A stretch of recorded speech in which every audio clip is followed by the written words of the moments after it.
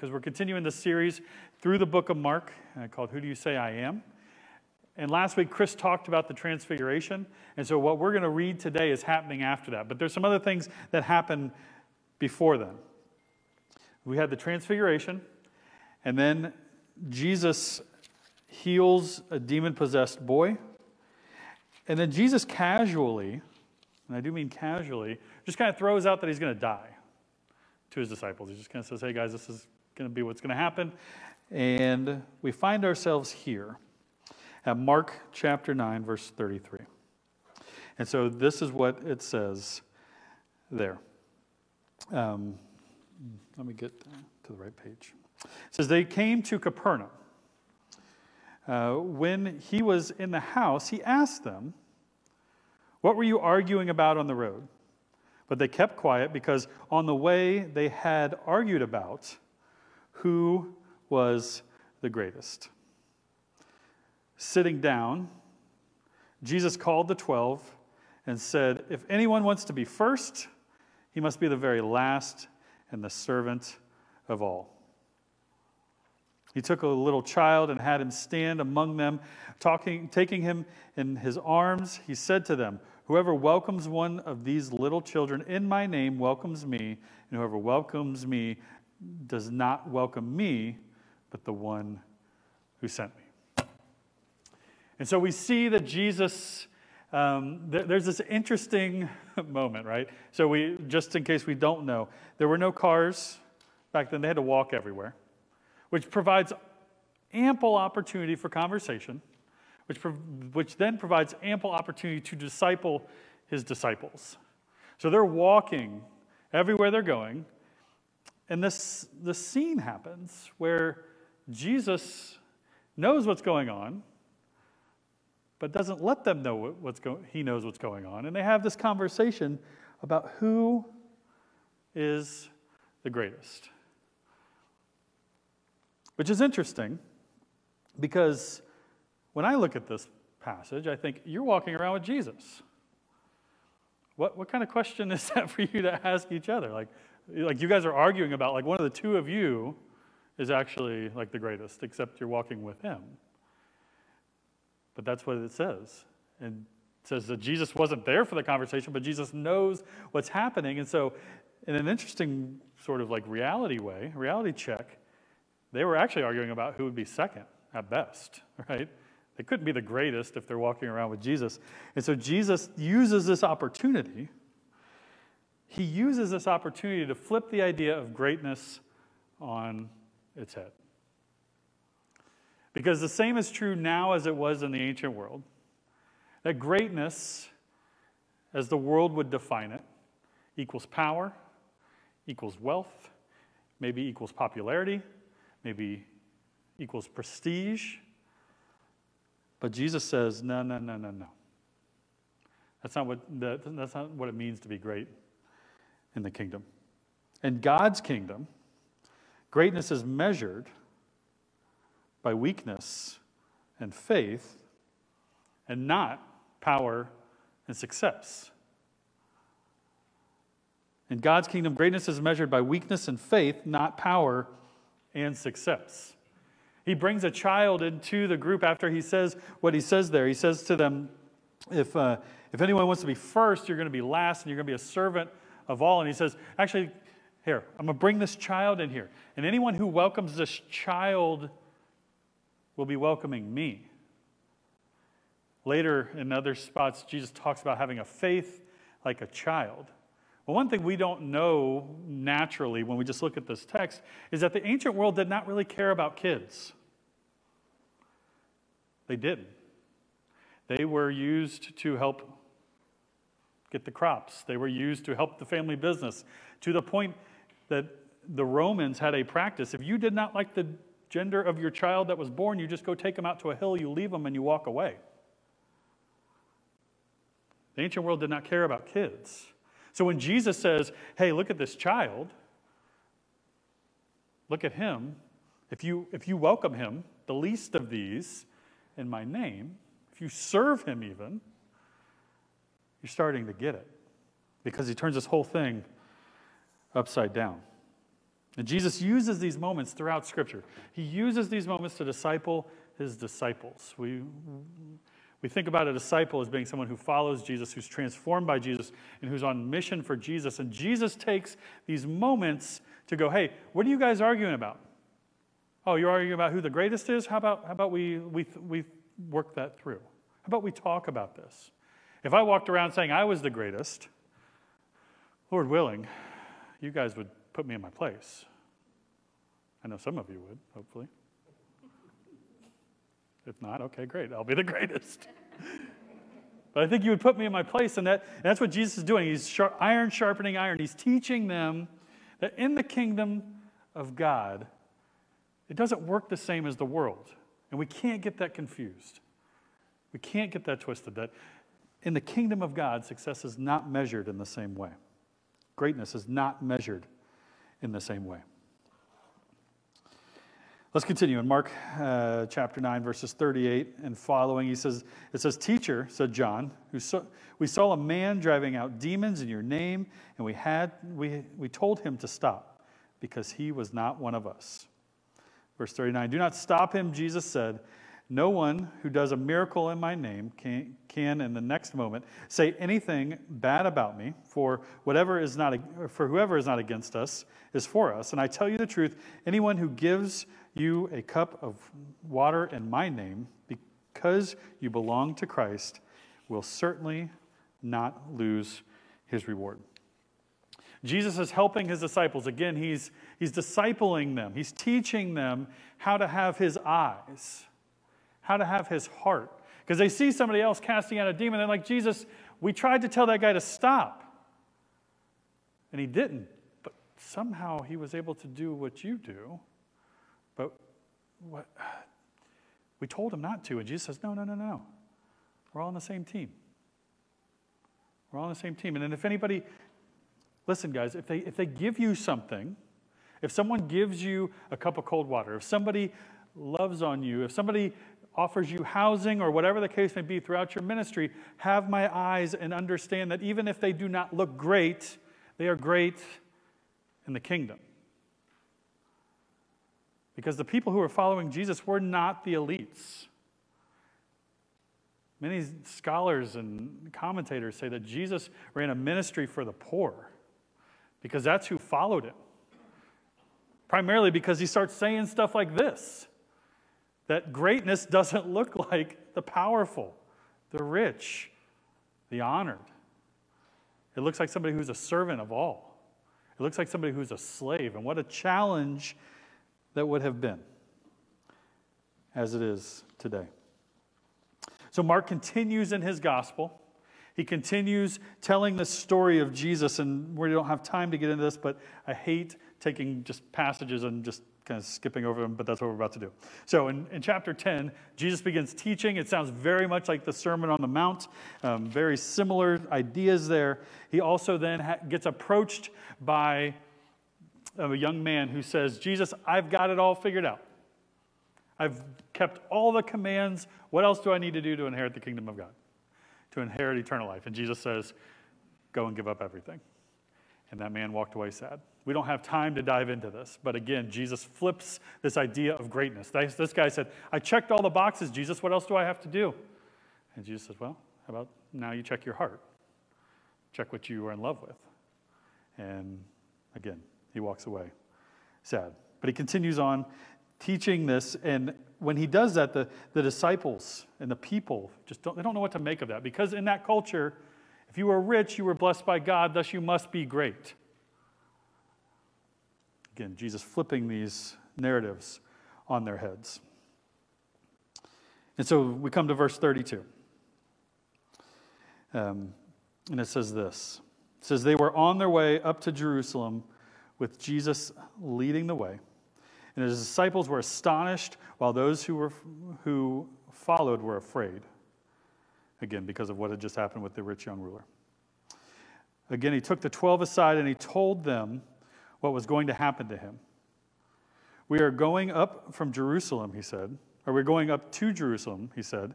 The Son of Man will be betrayed to the chief priests, teachers of the law. They will condemn him to death, and will hand him over to the Gentiles, who will mock him, spit on him, flog him, and kill him. 3 days later, he will rise. So, Jesus gives them this idea of what's about to happen to him, which they're clearly not going to be okay with, right? If we had a friend that we had spent three and a half years with, and they said, listen, I'm going to go die, and it's going to be pretty public, and it's going to hurt, it's going to be painful, we probably wouldn't be okay with that either. But Jesus is giving his guys a heads up as to, listen, we're going to Jerusalem, and this is what's going to happen. But the brilliance of Jesus is that they're going to Jerusalem to flip the power structure on its head. Remember, Jesus is going to be killed on a cross by the most powerful empire at the time. The cross would have been the symbol of their absolute power over life and death, and Jesus is going to flip that on its head when he comes back to life from the dead. Because this power structure isn't what we think it is. Because this worldly power structure just doesn't work. The greatness that we think and we find in these moments are not what the kingdom of God is all about. And so, he tells them all of these things. And this must have fell. Holy cow. Let's do this. That's better.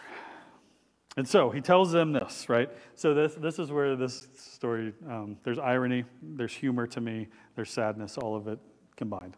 Because he continues on, and it says in verse 35, Then James and John, the sons of Zebedee, came to him. Teacher, they said, we want you to do for us whatever we ask. What? 36, what do you want me to do for you, he asked. They replied, let one of us sit at your right and the other at your left in your glory. Now let's just pause here for a second. Let us remember what Jesus had just told them. Jesus had just said to the disciples, hey guys, I'm going to be betrayed. I'm going to be handed over to the Gentiles, those people you don't like. I'm going to be handed over to them. They are going to mock me. They're going to beat me. I'm going to be flogged. I'm going to be killed. And then I'm going to be brought back to life. And the first thing after hearing that, the disciples, 2 of them in particular, decide to do is go, okay, good, great, heard all of that. Jesus, I need you to give me whatever I want. Wait, what? Are these guys for real? Jesus just laid out what is going to happen to him, and his disciples go, hey, Jesus, give us whatever we want. They're worried about the seating chart in heaven, right? They're worried about what seat do they get to sit in his glory, except that he just said, I'm going to die, I'm going to be beaten, I'm going to be embarrassed, I'm going to be humiliated, and that's all they cared about. It's amazing. Just shocking, really, when you think about it. Because we would never do something like that, right? I hate this passage. Because I want to be all over them and be like, you bunch of idiots, you're so stupid. And then I'm like, but I do that all the time. Jesus, give me what I want. Right now. Very like Willy Wonka and the Chocolate Factory. I want it now. But the disciples ask this question. The 2 of them do. And Jesus gives us this great, this is why I'm not Jesus. Because had I been Jesus and that question got asked, I would have gone and told those 2 to go stand in the corner, and I will come talk to you later. That's what I would have done. Are you kidding me right now? But what does Jesus do? He says, well, what is it you want? How nice of him. How nice of him. And so then they go on and ask that they could be in these places of greatness, of these places of prestige, and these places of power. And this is Jesus' response in verse 38. He says, you don't know what you are asking. Can you drink the cup I drink, or be baptized with the baptism I'm baptized with?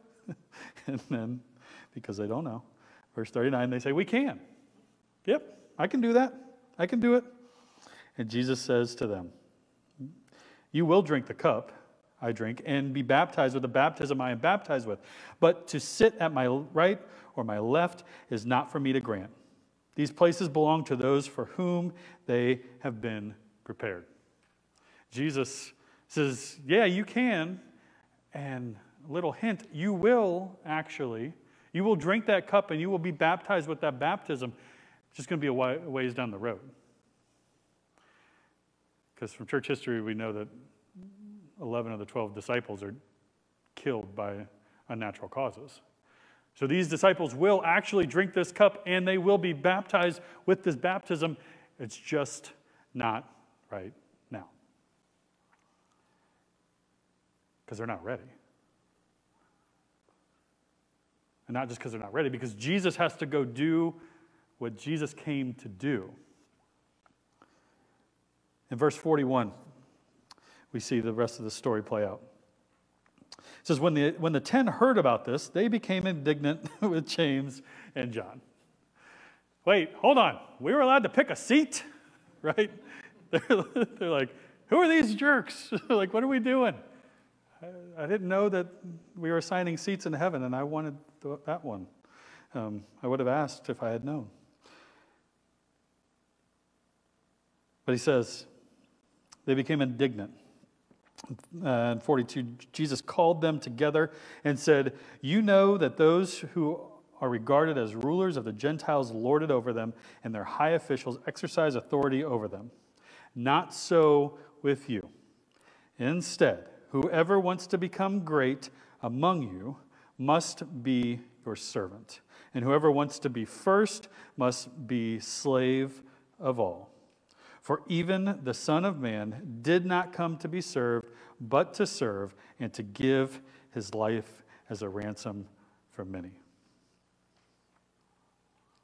Jesus settles them down. He tells the other 10, hey, just relax. They don't know what they're doing. And he says, let me tell you what it means to be great in the kingdom of God. And he says this, if you want to be great, you must be a servant. If you want to be first, you must be a slave of all. But hold on, Jesus. Like, that doesn't make me great. That doesn't help my bank account. That doesn't help my standing with people. That doesn't help my power. That doesn't help my success. What do you mean that's how I get great? It's a question I think we wrestle with, or we should, regularly. Because this is what it looks like to be great in the kingdom of God. You know, Jesus even said this, and this is just help us remember that this is consistent throughout Jesus' ministry. In Matthew chapter 16, he says this. He says, whoever wants to be my disciple must deny themselves, take up their cross, and follow me. From the very beginning of Jesus' ministry, there should have been no misunderstanding as to what was going to happen. They were going to serve. They were going to love. They were going to be slaves of all, because that's where Jesus ends up. He ends up with a humble, humiliating, painful act on the cross. Because he even says it here. He says, the Son of Man, referring to himself, did not come to be served, but to serve and to give his life as a ransom for many.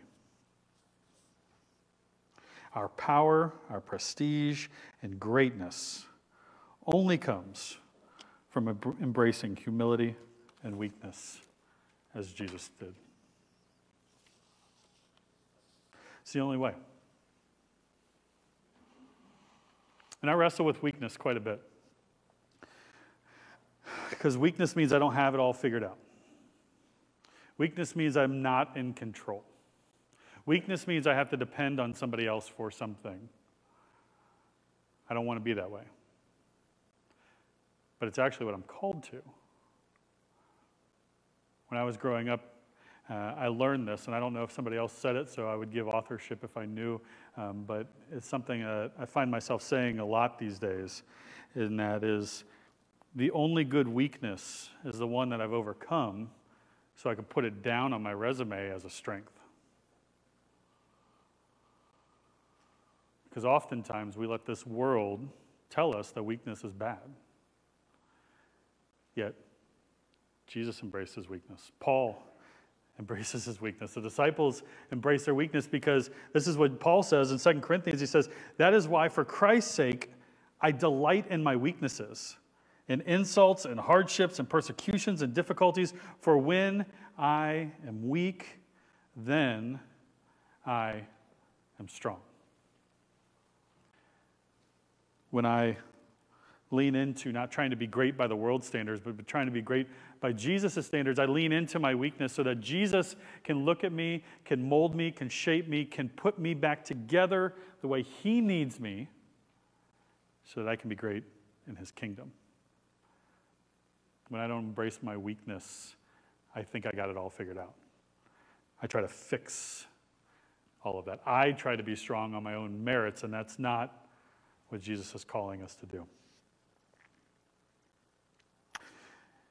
Josh and the worship team can come on up right now. We're gonna. Here's where we're left with. Is this challenge for us to just embody this week, to wrestle with, to pray through, and it's this: are you going to put yourself second and others first? This is what Jesus did on the cross. This is what Jesus did throughout his whole life. This is what Jesus calls us to when he said the first will be last and the last will be first. If you want to be great, be a servant of all. So what does that mean? Well, I want to give you some baby steps. Just little things. If when I said that it didn't trigger something in your brain right away, let me help you. To serve others, put them first. Maybe this week you can let somebody else be right. Even if they're not, just let them be right. Don't look at the person next to you and say, hey, you're right. Particularly if you're married. But, maybe, instead of arguing, we just go, hey, it's not, is it the end of the world? No, probably not. I'm going to serve you. You don't say this, right? But in your mind, you just go, I'm going to be like Jesus. I'm going to serve this person. And I don't need to argue about it. We can just move on. Or maybe you give someone some time and you listen to what's going on in their lives even when you don't want to. Even when you don't want to. Or maybe you offer forgiveness for something you've been holding on to. Maybe you take care of someone's physical needs. Maybe you know a couple or someone who needs a night out and you offer babysitting, even if you think those kids are terrible. I'm going to take away all your excuses. Or maybe you can take me out to lunch. Kidding. Teasing. Or maybe a very simple, basic act would be this. How about you pray for somebody this week? And not just I'm going to pray for you, which means I had good intentions of doing it, but I didn't get around to it because it's easier to have good intentions than actually do it. When we pray for other people, we are embodying what Jesus is calling us to do. Why? Because if I'm praying for you, I can't be praying for me. If I'm putting you before me in my conversation with the Father, how easy.